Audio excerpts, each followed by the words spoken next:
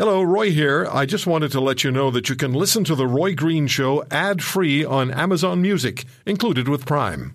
Mom deserves the best, and there's no better place to shop for Mother's Day than Whole Foods Market. They're your destination for unbeatable savings, from premium gifts to show-stopping flowers and irresistible desserts. Start by saving 33% with Prime on all body care and candles. Then get a 15-stem bunch of tulips for just $9.99 each with Prime. Round out Mom's menu with festive rosé, irresistible berry chantilly cake, and more special treats. Come celebrate Mother's Day at Whole Foods Market.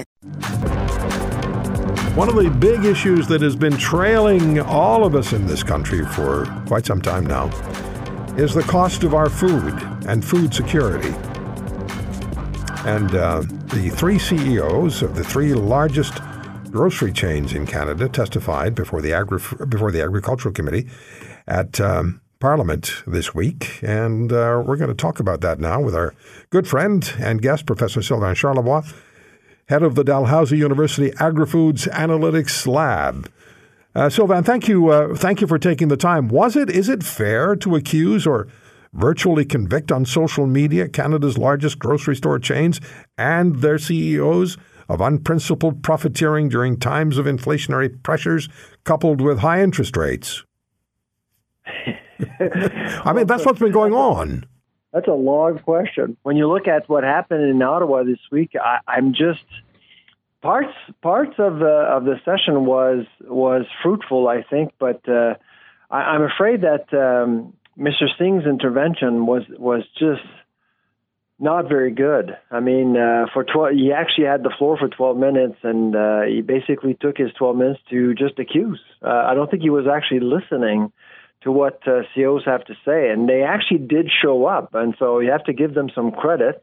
They showed up. In December, as you know, Roy, I actually testified myself before the same committee. The CEOs were supposed to show up at the time. They didn't.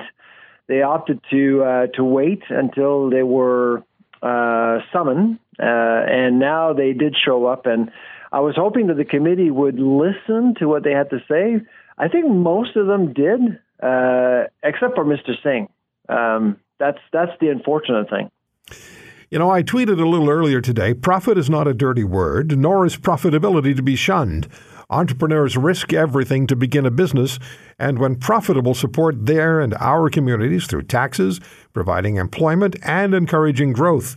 The person signing the checks is not the enemy. That's it at The Roy Green Show. And I've been increasingly, Sylvain, the drift of the conversation has been bad guys. They're not. They're running big companies, and these companies are supposed to be profitable.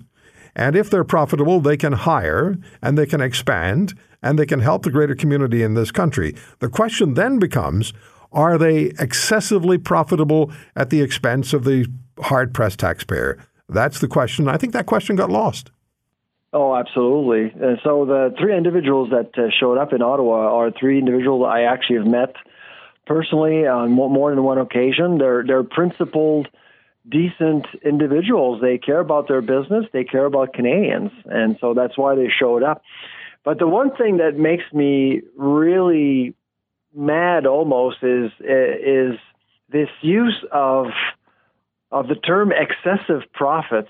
I have no idea what that means. Yeah, me neither. Zero idea. And I'm hoping someday someone will explain to me what the difference is between profits and excessive profits. We have a capitalistic economy. Companies are supposed to make a profit, and nobody has dared to define what excessive profits are. Now, during that session on Wednesday, MP Turnbull correctly forced the committee to invite Walmart and Costco. I think it was a good idea to do that. But these companies are American-owned. I'm so looking forward to see American-owned companies comment on the term excessive profits. Yep, that'll be very interesting. Sometimes, Sylvain, I think when they say excessive profits, it's like somebody saying, I don't want to quite accuse you of crossing the line between legal and illegal. So I'll just use a term like excessive profits, and I've used it from time to time, mostly with my tongue in cheek. But it's a hugely important issue because we do have Canadians who are in financial difficulty, who are not able to purchase foods that they've routinely purchased previously because of the cost increases. And then over time, people become angry and you start to point fingers and look elsewhere for the cause, right? And then if you have a politician like Mr. Singh who takes this situation and runs with it, well, that can just add fuel to the fire. Well, the reason why Mr. Singh is doing that is that he knows that 80% of Canadians actually believe that grocers are gouging consumers because they don't really take the time to look at balance sheets. They don't take the time to look at data. That's the challenge. But the reality, Roy, if you want to talk about affordability and the cost of living, look at banks. I mean, a couple of weeks ago, all banks, it was earnings season for banking in Canada. The smallest of the big 5 banks in Canada is CIBC. Last year, their profits were $4.7 billion, okay, for 2022. That is more than all grocers combined in Canada. Yeah, absolutely. Look, answer this one for me. What are the most significant challenges to maintaining food costs that Canadians would understand, like me? What are the biggest challenges, the most significant challenges that the grocers have in maintaining food costs or slowing down as much as possible the inflationary spiral or the rising cost of these foods? What are the most significant challenges? I think you can bring all the CEOs you want. I don't think they'll bring any ideas, or they won't necessarily help our problem. The problem in Canada is competitiveness. So I have defended grocers, but let's be real here. If you look at operational margins in Canada, they are double in the grocery business. They are double of what they are in the U.S. If you look at Kroger and Albertsons. So it's been, even though margins have been steady in Canada, it's been cozy for them too. I mean, let's admit it. We need more competition in this market. And so the number one question I would have, if I were a member of that committee in Ottawa, I certainly would ask myself the following question: how do we make Canada more attractive for external investors like Lidl and Aldi? How do we actually make Canada more competitive? Because we have interprovincial barriers, a heavy fiscal regime, we have restrictive labor laws, labeling laws as well. It's extremely difficult to do business in Canada. We've lost Target in a nanosecond. Sears left, Lowe's left, Nordstrom a couple of weeks ago announced that he was leaving Canada. It's not an easy market to serve. So then I never have quite the sense that the federal government really knows what it wants to accomplish when it comes to agriculture, when it comes to food. And as you pointed out to us, the feds in their last budget didn't even have a section on agriculture. Who knows whether they'll have one on the budget the finance minister is going to deliver on March 28th. But we have to have a base of knowledge to begin with and work forward from when we hear the execs from the grocery chains in order to come up with a conclusion that works for us, don't we? Yeah, absolutely. I think so. First of all, we about 3 years ago, Ottawa appointed a food policy council. That was 3 years ago. My understanding is that many members have left now. They've resigned, and nothing has really come out of that council at all. I've actually been on their website recently, and there's not a report. And I think the deal was that this group would work on a policy, on a vision for the country. And we don't have one necessarily. All we have are programs to support farmers on an ad hoc basis almost, and it's not necessarily clear. In the U.S., they have a farm bill, a massive farm bill, That's their vision. You may not agree with that vision, but at least they have a vision. China's the same thing. Major countries around the world have a clear vision for the agriculture and agri-food sector.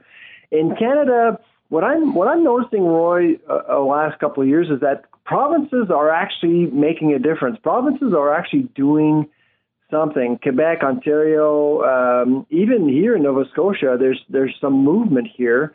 Alberta as well. I've been impressed with some of the stuff going on. I'll be in Saskatchewan this week talking about this.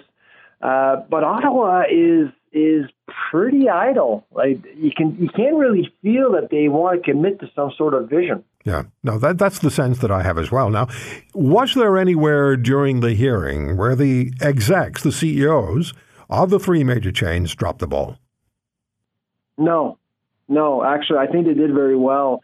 I actually graded all three of them on Twitter. So I gave an A to Michael Medline, CEO of Empire. I thought he did very well. He was true to himself. I've spoken to him several times, and he's just a great guy. He's the true deal. Galen Weston did very well. I think everyone expected him to be the target. He fielded the attacks quite well. He didn't lose it. He was very calm throughout the session.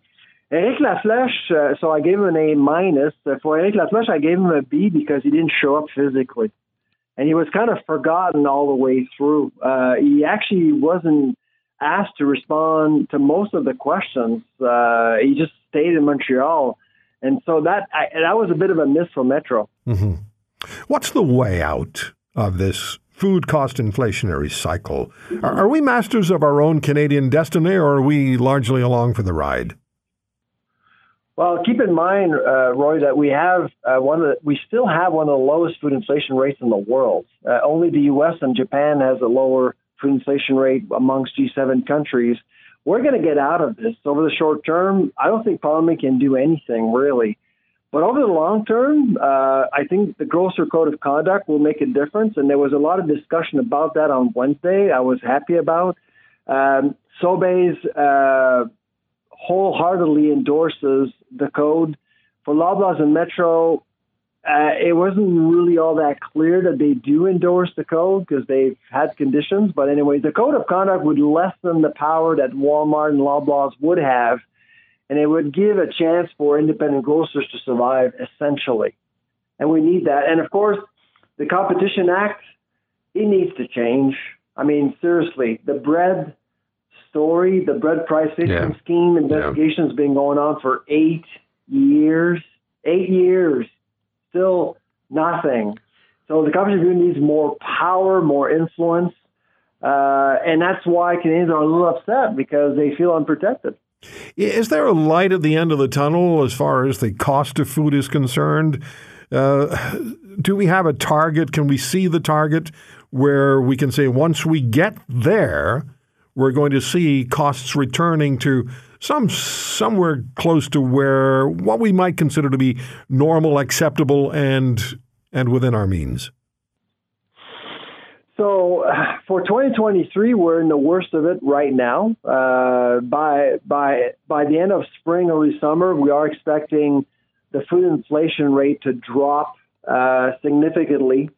We should end the year with a food inflation rate of probably around 4 or 5%, which is much less than what it is now at 10.4%. But let's not kid ourselves. I don't think that food prices are going to drop anytime soon at all. I mean, there's a new baseline. 2022 was really difficult. Wages are up. The cost to produce feed is way up across the board. So it would be. I don't think it would be reasonable for all of us to think that food prices will drop. They've actually only dropped once in the last 40 years, and that's when Target announced that it was coming into Canada. Okay. And so that's why I've always argued we need more competition. If you want to hear more, subscribe to The Roy Green Show on Apple Podcasts, Google Podcasts, Spotify, Stitcher, or wherever you find your favorites. And if you like what you hear, leave us a review and tell a friend. I'm Roy Green. Have a great weekend.